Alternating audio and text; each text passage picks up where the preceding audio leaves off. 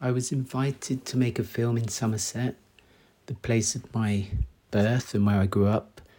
And after thinking about it for some time, I decided to make a film underneath Somerset, specifically in the caves of Wookey Hole, somewhere I'd gone as a child.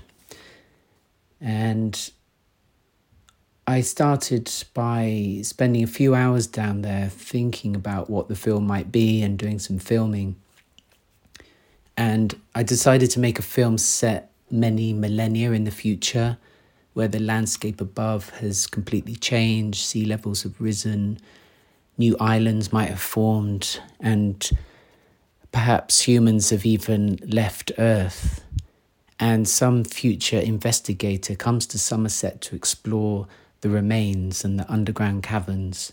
And what she finds below is a world of future ruins, of similar civilizations come and gone. And then finally she reaches a deep point in the cave and she encounters beings, but we were not really sure what they are. They're perhaps made of phosphorescent light and pure thought emanating from the rock walls. They don't really have a body.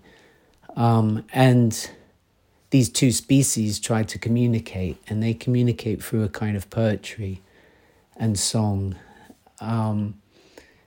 And these evolved beings were given voice by a young choir who we recorded actually in Wookey Hole itself.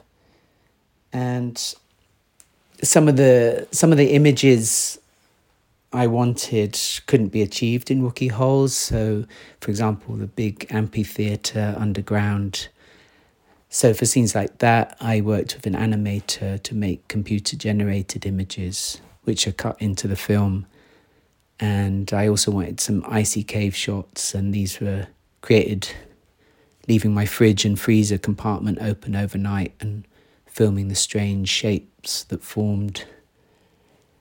And all this was a way to try and achieve a fictional possible future underneath Somerset, not too far from Bristol.